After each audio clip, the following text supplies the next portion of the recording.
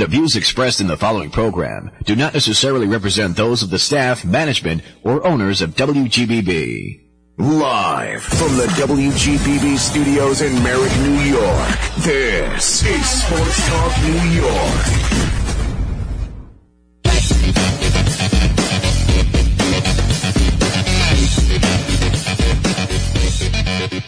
What's good, everybody, and welcome to Sports Talk New York here on Long Island's WGBB. I'm Andy Sukov. I'll be your host here for the next hour on this Sunday evening, November 6th, 2022.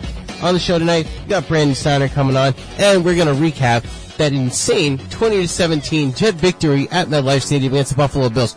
Who saw that coming? I know I sure didn't. But before we begin, of course, I got to shout out my guy Brian Graves behind the glass. Brian, how we doing tonight? Got thumbs up from Brian? Always a good sign. Before we begin, I just want to remind everyone that you can follow the show on Facebook, Twitter, and Instagram at WGBB Sports Talk. You can also visit our website at WGBBSportsTalk.com, where you can listen to all past shows and check out any upcoming show information. And if you don't already, we invite you to subscribe to the podcast WGBB Sports Talk New York on iTunes, Spotify, or pretty much anywhere you listen to your podcast. So, it's November. I remember coming on the show a couple months ago, right after the Jets beat Pittsburgh. They were sitting at 2-2. And I had the thought of, this is a team that I expected them to be 2-2 after 4 games. I wasn't sure what the next 5 games were gonna bring. It was kind of, alright, let's see what happens here. Zach Wilson's back. Maybe things will come together. Maybe they won't. And so far, through the next 5 games that they played, they came out and went 4-1. I don't think anybody ever could have seen that coming from this Jet team.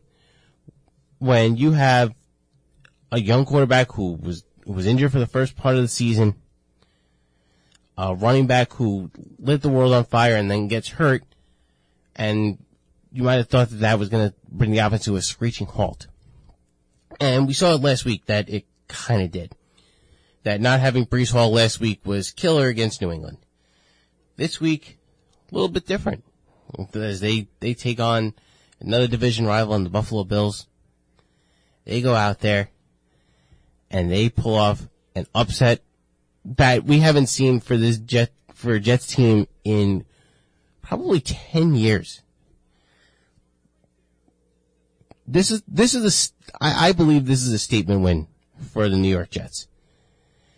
And to go into their bye week at 6-3 is huge for their confidence, for fans' optimism, for General Manager Joe Douglas. That this is a team that he's putting together and getting these kind of results. That when he came on in 2019, it was, it's going to take some time. Where I'm going to have to rebuild this team from scratch. And, for 2019, 2020, and 2021, that was scratch. And now we're starting to see the fruit of that labor. That the patience paid off. That they got the wide receiver. They got the running backs. They got the defensive players. Like getting Sauce Gardner is one of the best things that's happened to the Jets in the last 10 years. He's playing like Revis 2.0. And I love that. I love that for him. I love that for defensive coordinator Jeff Ulbrich. Love that for the fans. Because who doesn't want a guy like that on their roster at all times? When I look at what this team can be, like first of all, anybody who took the Jets before the season started,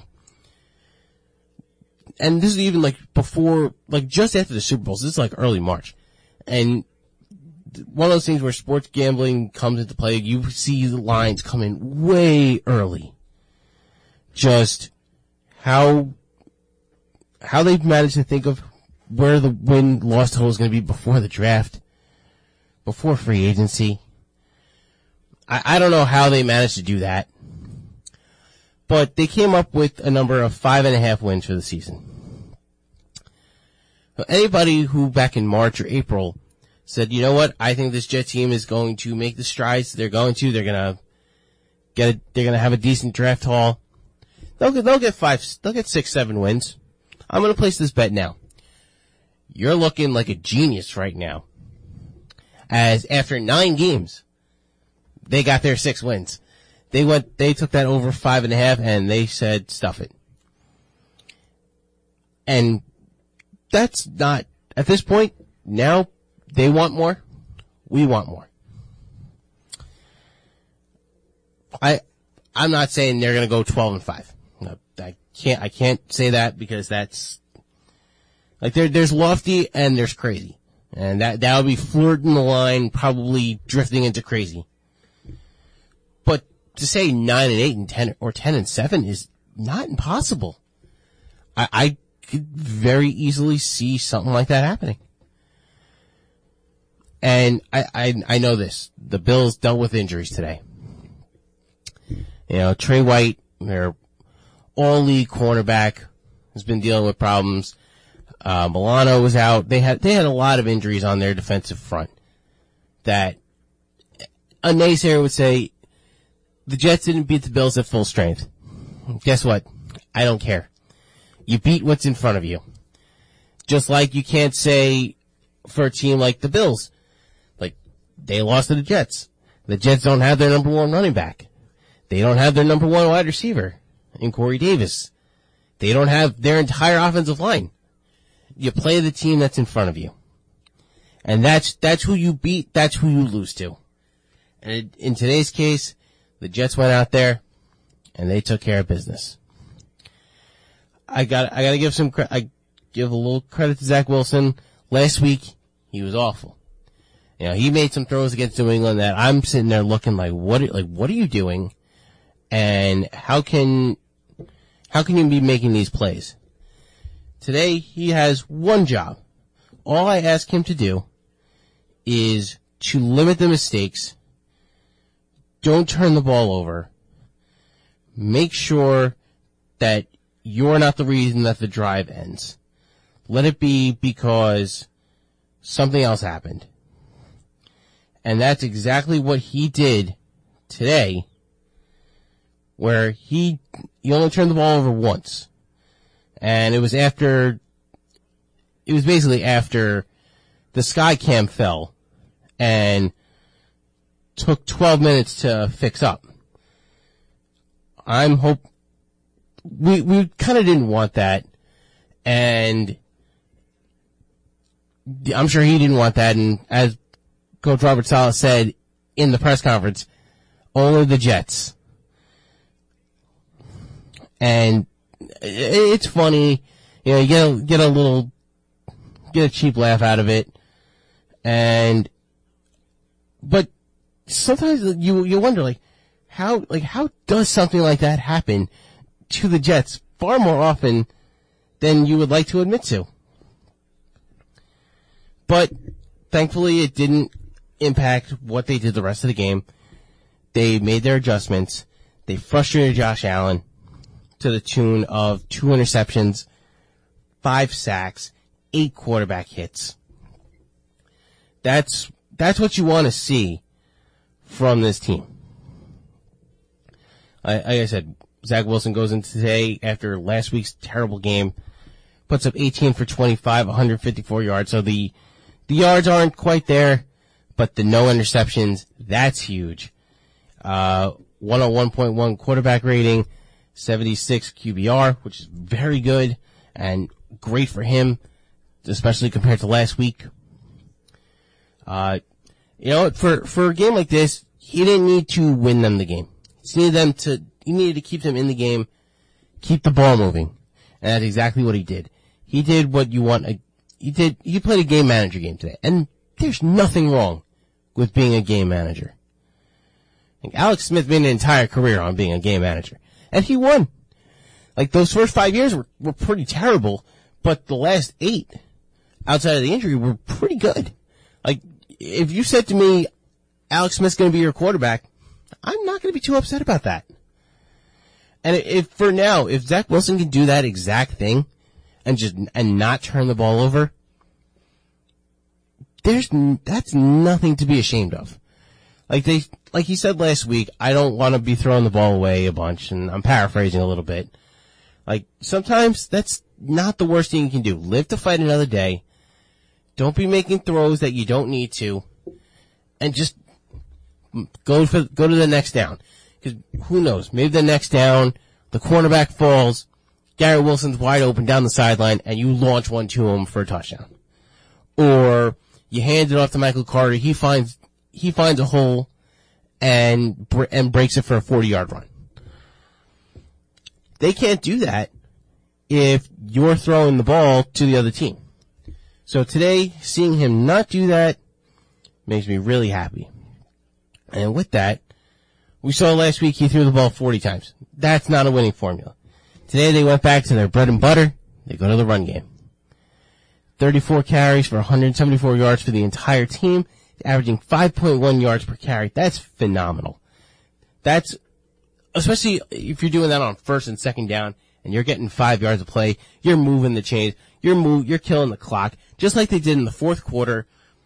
Get the ball on their own 4-yard line, tie game, 7 minutes to go, and they go out there and they drive all the way downfield and take off 5.5 minutes off the clock, force the Bills to use all their timeouts in their own zone, get the field goal, and force the Bills into what became the last drive of the game.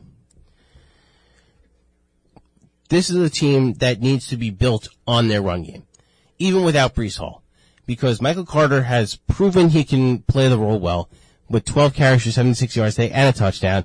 James Robinson coming in as he gets more familiar with the Jet playbook. I think he'll become more of a factor in the run game.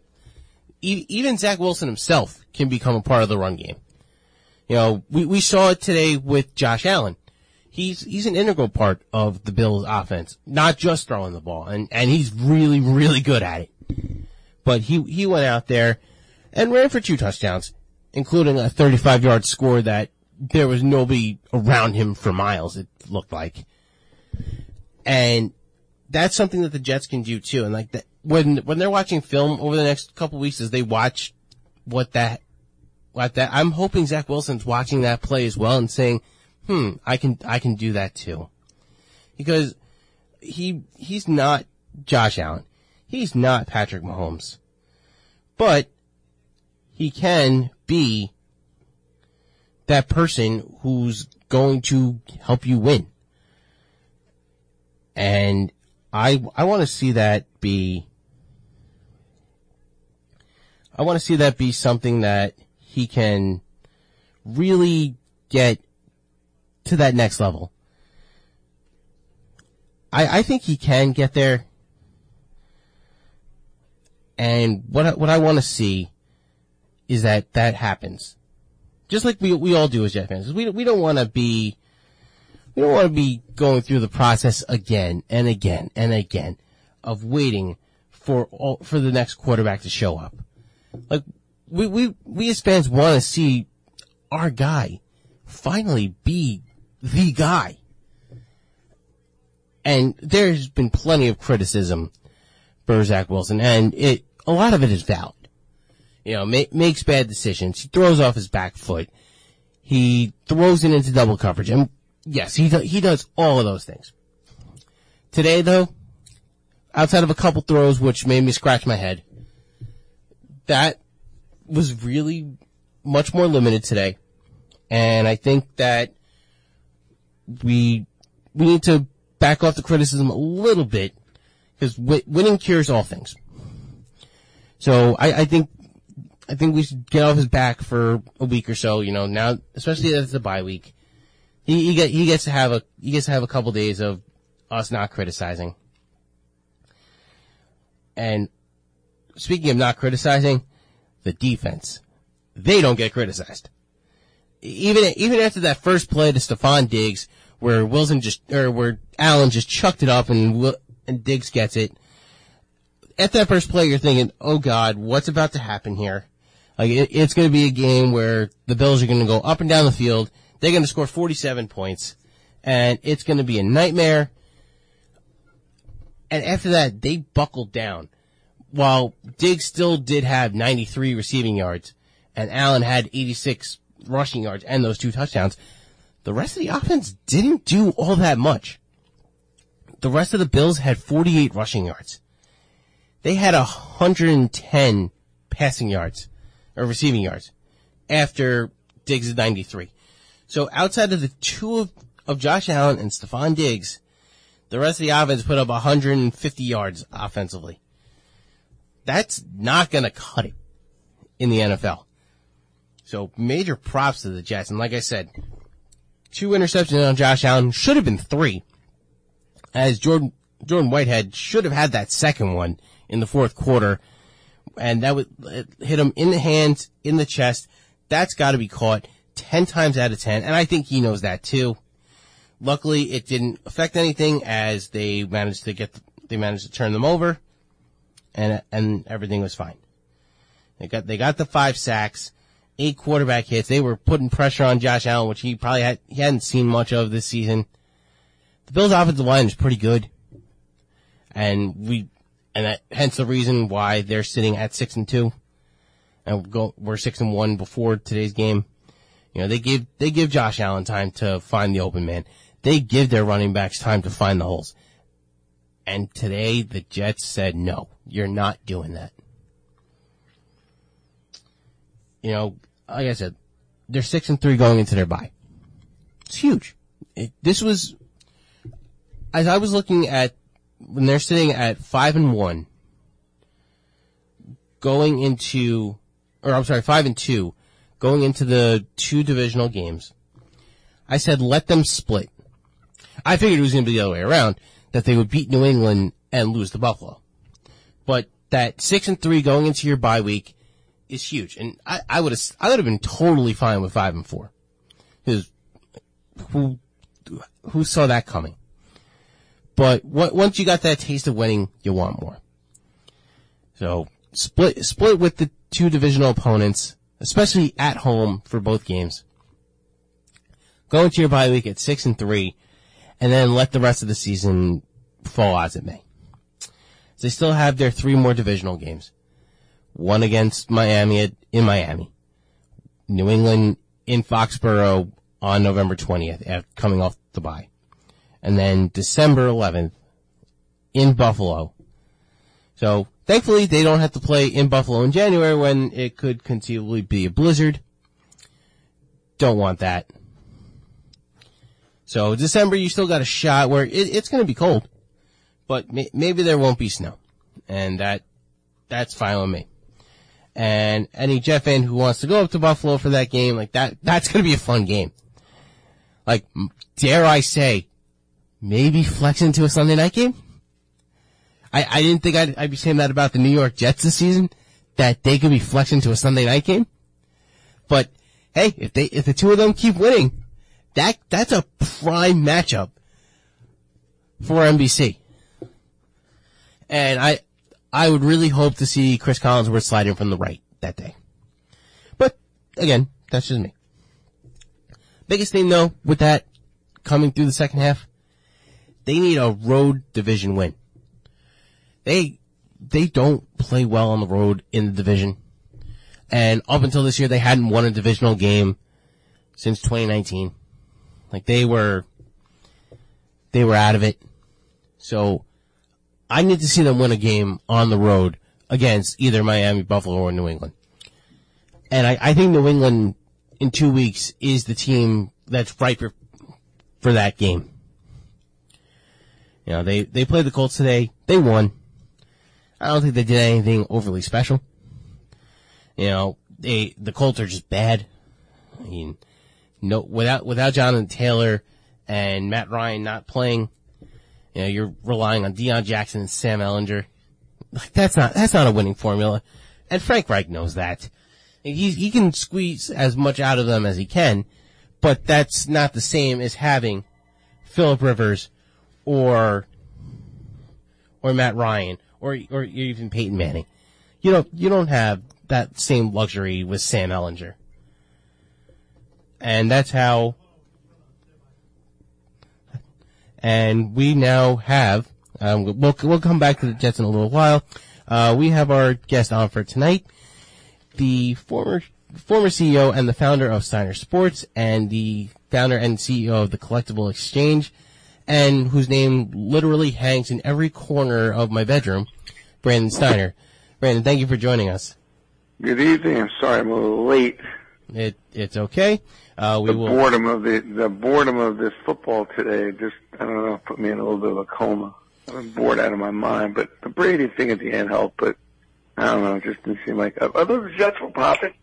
Yeah, I mean, that was a fun game. I mean, we'll have to agree to disagree on the Brady thing, because I thought that PI was bogus and that the Rams should have won that game. But that's just me. Oh, no question. Yeah. I'm done with Brady. I've had enough. Yes. That's enough. He's great. He's great, but I've had enough. You're preaching to the New York choir. I've had enough.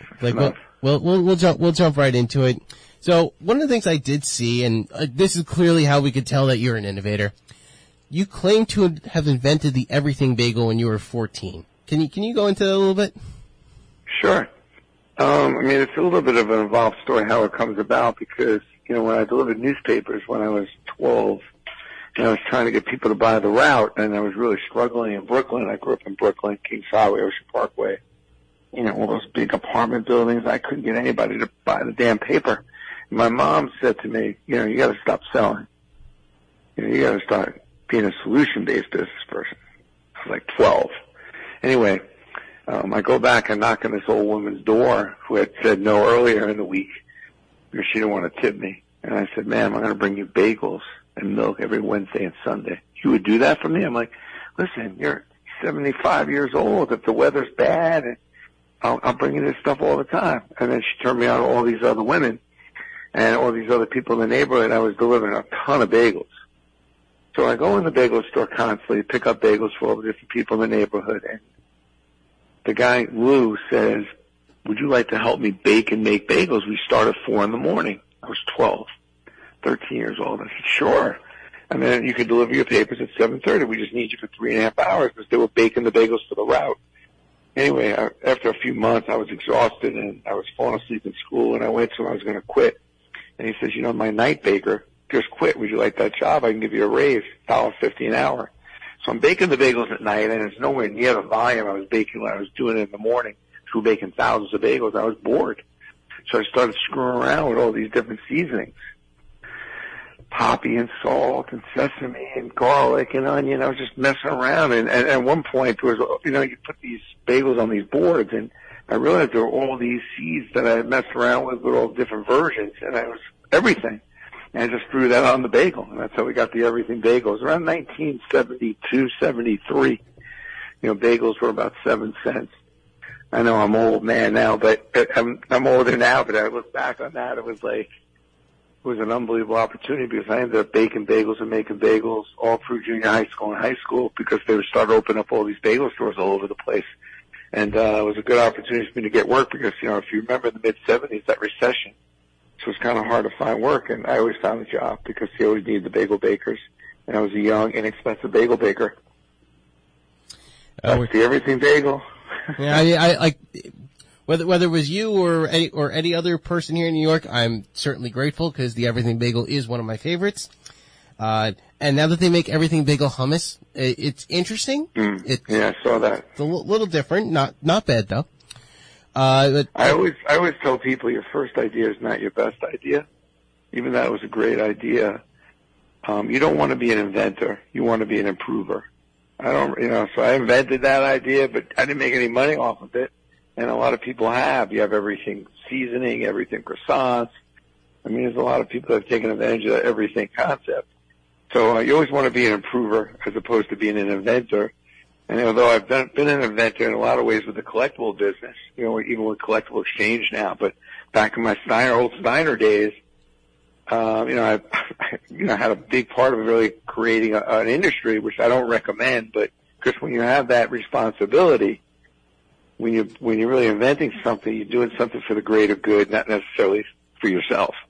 And if you believe in what you're doing, you want it to be better, you want it to be bigger, and sometimes the benefits of that is not always for you personally. I think I benefited quite well, by the way, but, you know, it's a lot of work. I don't highly recommend it for all those of you listening. It's a tremendous amount of responsibility when you take on something, even such as a small category, but the collectibles has had a big impact on a lot of people, a lot of players. And I love the way it's grown and how many more people are now collecting cards and everything else, and which kind of leads me to my new business, so it's been great. And finding this next phase of my life, which is really coming up with a really true marketplace instead of the eBay model, which I hate. This is a model of collectible exchange where people can buy and sell, and then I even have the athletes on there in a special category selling direct for the fans. And it's always been my dream to do this for like the last 8 or 10 years. I'm about 3 years into it, and it's really starting to take off. And as much as I thought I was a great collector and creator of collectibles, there's so many cool collectible people out there that are doing really cool work, but you wouldn't know about them.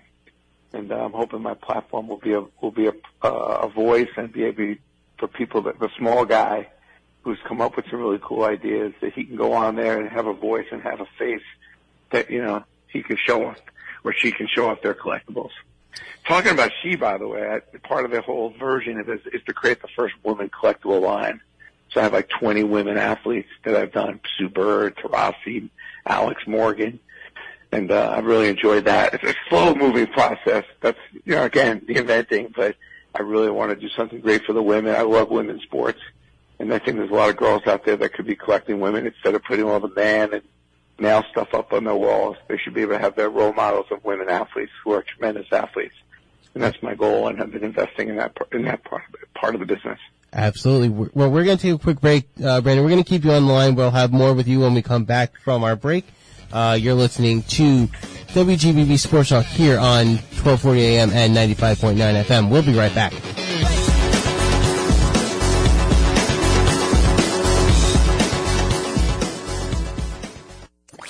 You're listening to Sports Talk New York. Tune in every Sunday night at 8 p.m. on Long Island's WGBB. Broadcasting on 95.9 FM and 1240 AM. Or listen live online at WGBBradio.com. Stay connected to Sports Talk New York on WGBB by following us on Facebook, Twitter, and Instagram at WGBB Sports Talk. You're listening to Sports Talk New York on Long Island's WGBB. And now, back to the show. And we're back for the second half of Hour 2 of WGBB Sports Talk New York here in Merrick, Long Island. I'm Andy Sukoff, and with me is Brandon Steiner, the CEO and founder of Collectible Exchange. So, as we were talking before the break, that you said you wanted to be an improver, not an inventor. So one of the things I did see, you founded a sports bar in the mid '80s, and I would say that was kind of an improvement. What was the market for a sports bar back then? Well, you got to remember, I started the first, the sports bar thing was like the mid '80s, and there was only a couple sports bars in the whole country. So it was a really new concept. Nobody thought. I remember I was the assistant general manager of the Hard Rock, and my mother's like, "Nobody's going to go to a bar or a restaurant, watch a game. You sure about this?" I'm like, I got a feeling like I want to do something like the Hard Rock, but I want to do it in sports. So I was on something there. Having been in the early stages, that was only the second Hard Rock that had opened, and I saw something there, and I was really big on the food and restaurant business. And what's funny is, Long Island's always been like my home. When I started, even Steiner, the Steiner store or Holy Heroes in Roosevelt Field.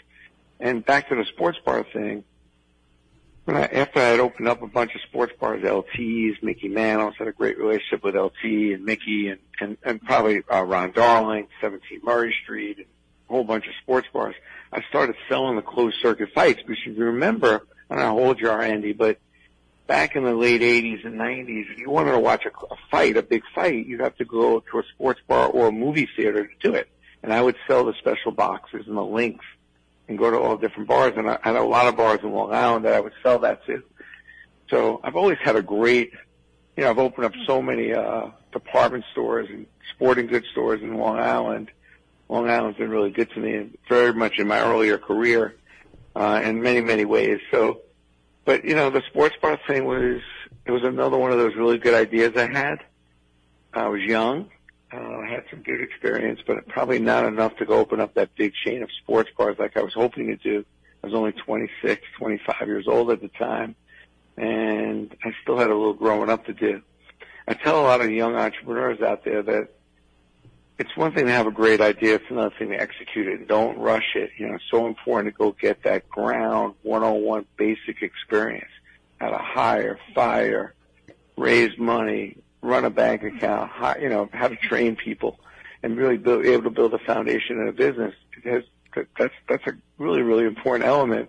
Besides having the really good, smart idea, you need those things in order to execute a business. And I don't even know how the whole sports thing it's amazing. I wasn't really on a sports track, but lived with a college football player, Division I, whoever would have thunk.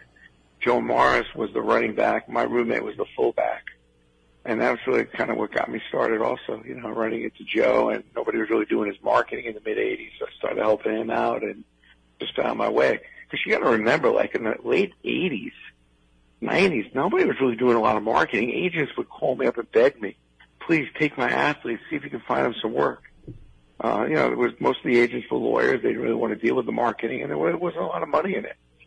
I found it. I figured it out. I was opening up Lawrence Taylor and Carl Banks and John Starks. I was opening up their fan mail in the early 90s. That was the way I developed a relationship with them. I just found a way they would sit with boxes of fan mail, and I would just sit there and open it up for them. And that's how I developed a relationship with a lot of these guys. But, you know, back in the 90s when I decided to do the collectible business along with the marketing of players, I mean, these guys were looking at me like I'm crazy. You know, Roger Staubach's like, people are going to buy this? I'm like, yeah. Walter Payton. I mean, you know, some of the athletes that I got a chance to work with, you know, Kareem Abdul-Jabbar, Rick Barry, Clyde was like my idol. Earl, I booked them every which way and always picked them up and drive them. I just want to hang out with them. So it was just kind of amazing. I mean, people don't realize, like, now you get an autographed item, it's not a big deal. But back then, nobody was really doing that in an organized way, let alone getting something that's authenticated and put it on something that's really of good quality. So that was kind of my dream about when I saw the autograph thing. I was like, I'm going to go get magical moments. I'm going to go find really cool things, and then I'm going to find the athletes to sign them. And it worked out pretty good. I would agree with that. What was what would you say is the most important thing when you're forging a relationship with these athletes? Like, what's the most important thing to lay that groundwork? You know, I think that, you know, something that my mom had taught me at an early age, and going back to the newspaper story, you know, my mother was like, stop selling. Be a solution-based business person. And I thought about that for a long time, and really what she was really saying is, hey, start using your common sense. And common sense is, you know, put yourself in someone else's shoes. And it's really empathy. You know, how do you turn your empathy up so you understand what it's like to be in the other person's shoes? And I think when people meet athletes, celebrities, and really people of importance, the immediate thing that goes on in their head is what they can get from them. What can I get from them? Wow, this person's really influential. If I can get a relationship with them, I could do this and I could do that. One of the things my mother taught me is when you meet people, the first thing you should be thinking about is not what you can get, but what you can give. So when I meet any of these athletes, and I think it's such an important thing when you meet someone, is what can I do for them? What value can I provide? And any value is what you could do for someone that they can't do for themselves. And as big and all the money that these athletes make, they could always use some help with something. And I felt like my job was to figure out what help they needed, whether it's with their charity, whether some of them actually needed to make money, they were retired and they hadn't made that much money. But whatever it was, I tried to figure out what they needed, and that was my main focus. And many times in developing these relationships, it was not beneficial to me initially. I was doing things just to get the relationship going, and I figured the rest would take a course. And the guy I always use an example, like Mariano Rivera back in the mid-'90s when he first came up. Nobody knew he was going to be Mariano, and he would always call me for Lion King tickets, and he'd always call me for a car service. My wife's like, do you believe this guy's calling you for a car service? Like, hey, he's calling me, and the reality is I can get him that car. He's nervous. He's new in the country. He doesn't know. I'm going to help him. And that was the value I provided him, to give him some, he was kind of, a little bit more of a not all over the place kind of guy. And he found somebody they trusted in me, and he called me up to ask me to do these favors. And every now and then he would come and do some stuff with me, but I never knew it was going to end up being the greatest closer of all time and such a big name. So, when I say to people, it's like, listen, think about what value you can provide, not what value you can get. And you'd be surprised. I don't think value gets talked enough about when you're thinking about, your work and you think about your relationships. And you'd be surprised. Nobody's getting rid of you so quick when you provide value. We're talking with Brendan Steiner. Speaking of value, one of the big things, like I hear in business, is location, and you guys had a prime location in the Roosevelt Field Mall with Hall of Heroes and the Steiner store. I spent many an hour on those lines that would drag back into like that loading area, by the kiosks. And I can run off a who's who of names that I walked through those doors for. Martin Brodeur, Alex Ovechkin, Mike Piazza, Tiki Barber. What gave you the idea to do those signings in the store? Well, let's roll back. That store was one of my first customers when we started the collectible business, and they had run up a really big accounts receivable. So I turned to one of my employees and I said, if we're going to give them this kind of credit, we might as well own the damn store. So I called the owner of the store. I said, listen, the guy that works for you, I'd really like to hire him because he's a really good innovator. What do you think about selling me the store? He goes, I'm opening up this thing called Annie Ann's Pretzels. Maybe you want to invest in that. I said, well, I really just want to buy the store. But you can invest in Annie Ann's Pretzels. I'm not investing in pretzels. That was a stupid move. Forgot about that. But so I called a friend of mine. He invests some money with me to buy the store. I have no idea what I'm doing. And what ends up happening is the guy had a great location in that mall. That was one of the keys to the success of that store. So I go over with one of my key employees, because we're going to go fix the store up. We're going to go take the store to another level. And I go in that store and I completely screw it up. Initially, our sales went down, and I think the employees, they were like, how do we get this guy out of the store? He's completely messing up the store. But once I got the hang of it, and I really realized the value of that store, which was getting incredible customer feedback, I learned a lot about what people were looking for. So when I started spending time in the store, instead of messing around with what the employees already knew, I used that time to talk to customers. I'm not a big survey guy. It's like if they had surveys, we'd still be in a horse and buggy. You know what I mean? They never invented the car. It's like, we're surveying the people with horse and buggies. Like, okay, get faster horses and more comfortable carriages. I like to go out and talk to my customers. I like to feel them out, see what they're like, don't like.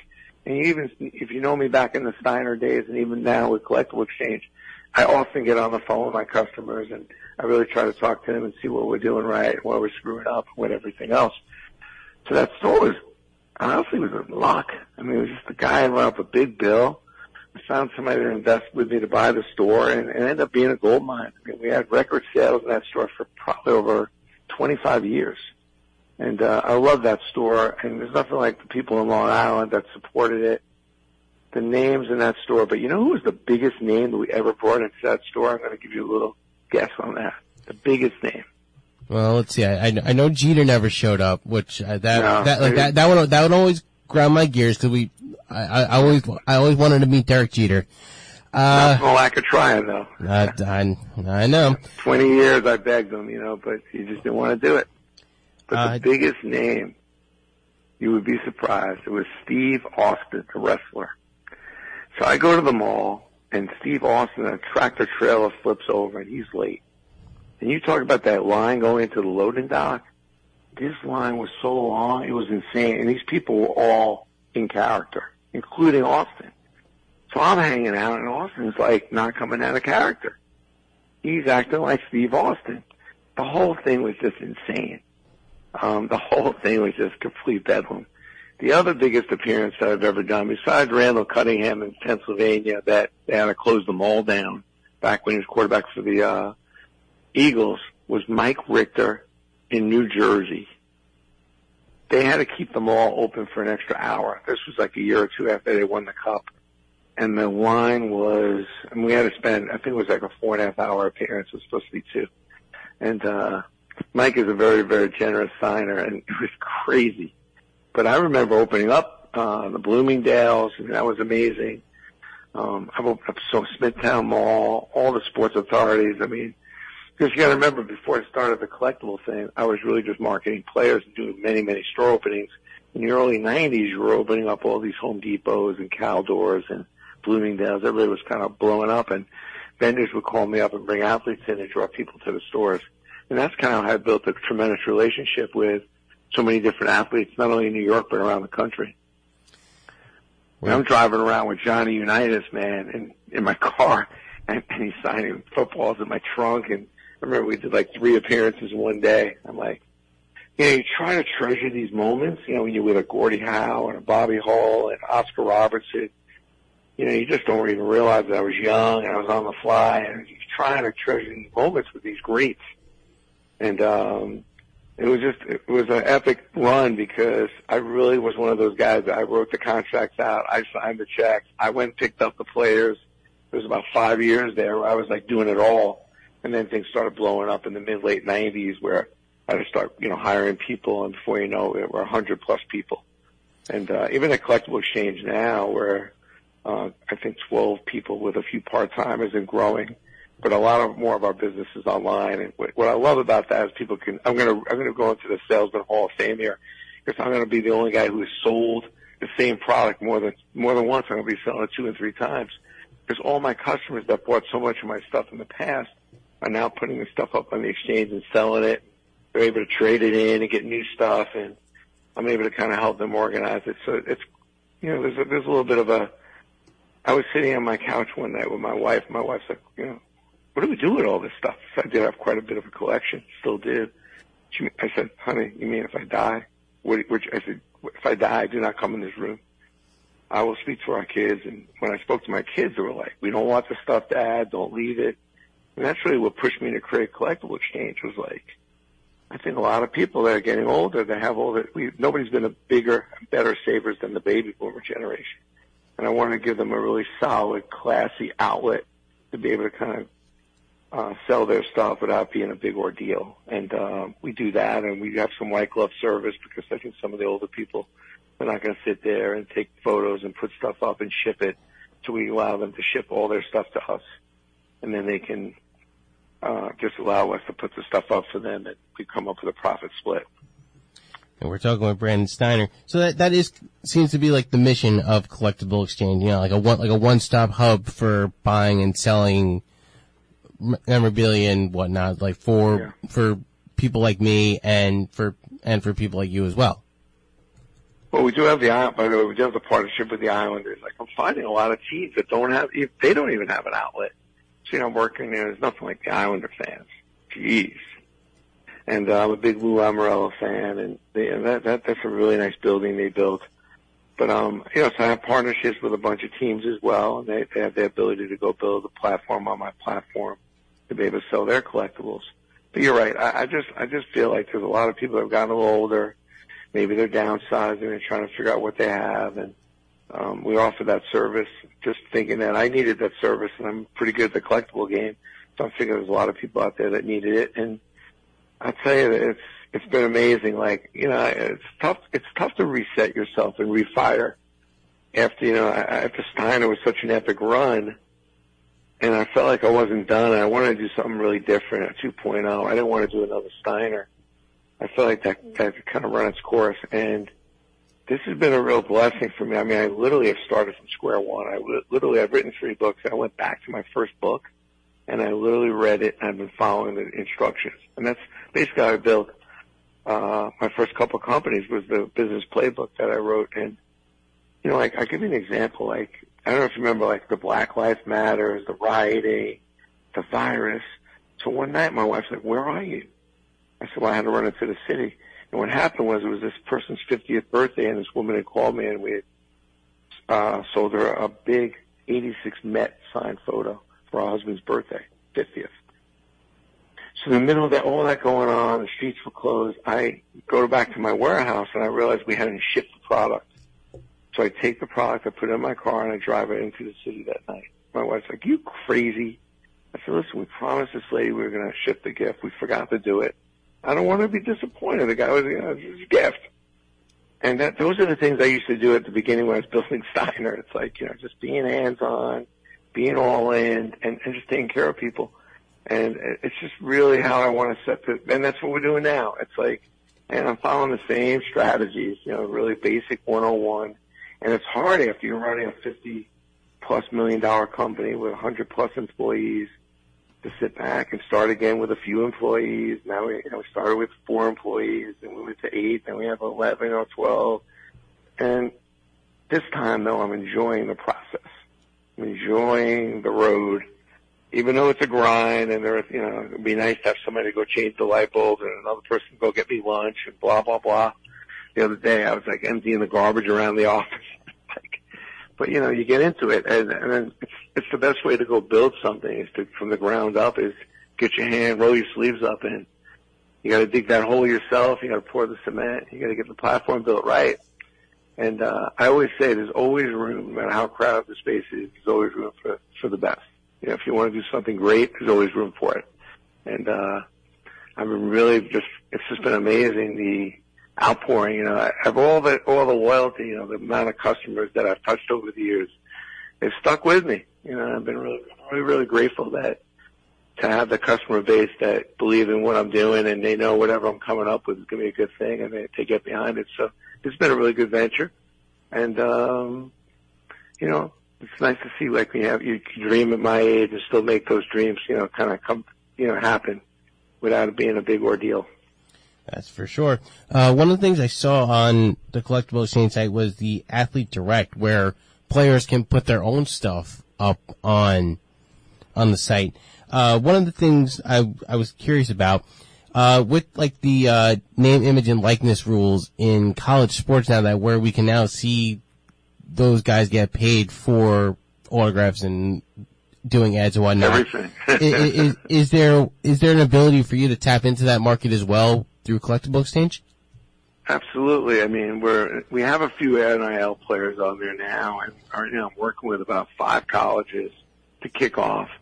The way my mind works is like, especially in these days, and I'm not saying I've never been a money grabber. I got a great idea, I'm going to make a shitload of money. Great.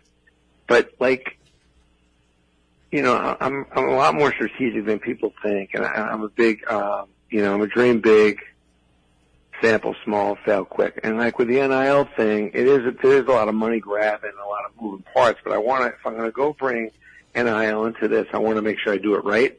So I teamed up with a few schools, Villanova, Ohio State, Syracuse, and really just trying to come up with a good formula. And a lot of what I'm doing is more around the team. So I go and I'm approaching a team signing, an ability for the fan base to go do a meet and greet with the team. The kids are doing some social media posts, and they're signing a team football, a team basketball, and that kind of thing. And then if there's a few stars on the team, I have them sign some additional pieces. This way everybody feels like they're involved, and it doesn't become an issue where there's just a couple players getting the money, which is really my whole issue with the NIL thing, by the way. It's like, it's great that kids are getting the money, but only a certain percentage, and actually a small fraction of the kids are really getting it. And my thing is, like, I'd like to see more of the kids get some money at least. And that's kind of my goal in approaching the NIL thing. I think the other thing is you got to be very targeted. This is, we're sitting here in New York. Like, do we really care about Ohio State? Other than if you're an Ohio State alum. So you got to be careful when you're coming up with these product ideas. They don't really have full national attention. So you have to get really zoned in on this particular market, know who your customer is, and know how you're going to get to them. As much as I love Syracuse, and I love Syracuse, that's my alma mater, I know that other than Syracuse alumni and the people in upstate New York, it's not going to be easy to market that product. So I got to be in line with a couple of the stores up there, Cuse.com, and maybe the bookstore, and then now I've got something I can size up. So it's a little bit of a different approach as opposed to, selling Mariano or Mark Messier, who's got, a national attention. If you're a hockey fan, even though you may not be a Ranger fan, you still love Mark Messier, or if you're not a Yankee fan, but you still may want to collect Mariano Rivera. no matter how great that Syracuse player is, unless you go to Syracuse or live up in Syracuse, you're probably not collecting them for the most part. So, you've got to be a lot more focused on the marketing end and knowing who your customer is and how you're going to get to them with the NIL. And that's why you're not seeing a lot more product plays with the athletes. Where you're seeing a lot of the NIL is with social media posts and in some advertising. And then you're seeing some alumni cheat the system because they just want to give the athletic department the money. So they'll hire the player and they'll just let the player do whatever. And that's one of my other problems I have with the system is some of the bigger schools and some of the bigger alums that can afford to throw an athlete 6 figures and not really care what happens is giving a lot of these schools a very unfair advantage. We're talking with Brandon Steiner. I got a couple more for you. So just like, the people that you work with on a daily basis, I imagine you're a collector as well. You had mentioned your own collection in your office. What would you say is your favorite piece of your own personal collection? Well, believe it or not, I really have started to liquidate my collection and use some of that money for charity. I have a couple things. One of them is the 611th gold stick for Messier. I was one of those guys, I just get really focused on what I'm doing, and, I probably missed a few opportunities. Like Rangers win the cup, I'm not going, come over to the locker room. I can't, I'm too busy. I'm not one of those guys, when I get locked in and have an ability to go do something great, I'm not letting some of the flash and the flair get in the way. But Mark had come up one day out of nowhere and just stops in my office and goes, I scored the 611 last night. Why don't you have the stick? I was like, wow. I love that. And I had, my Thurman Munson autograph was one of my most favorite items. I recently sold it at an auction, so that was kind of cool.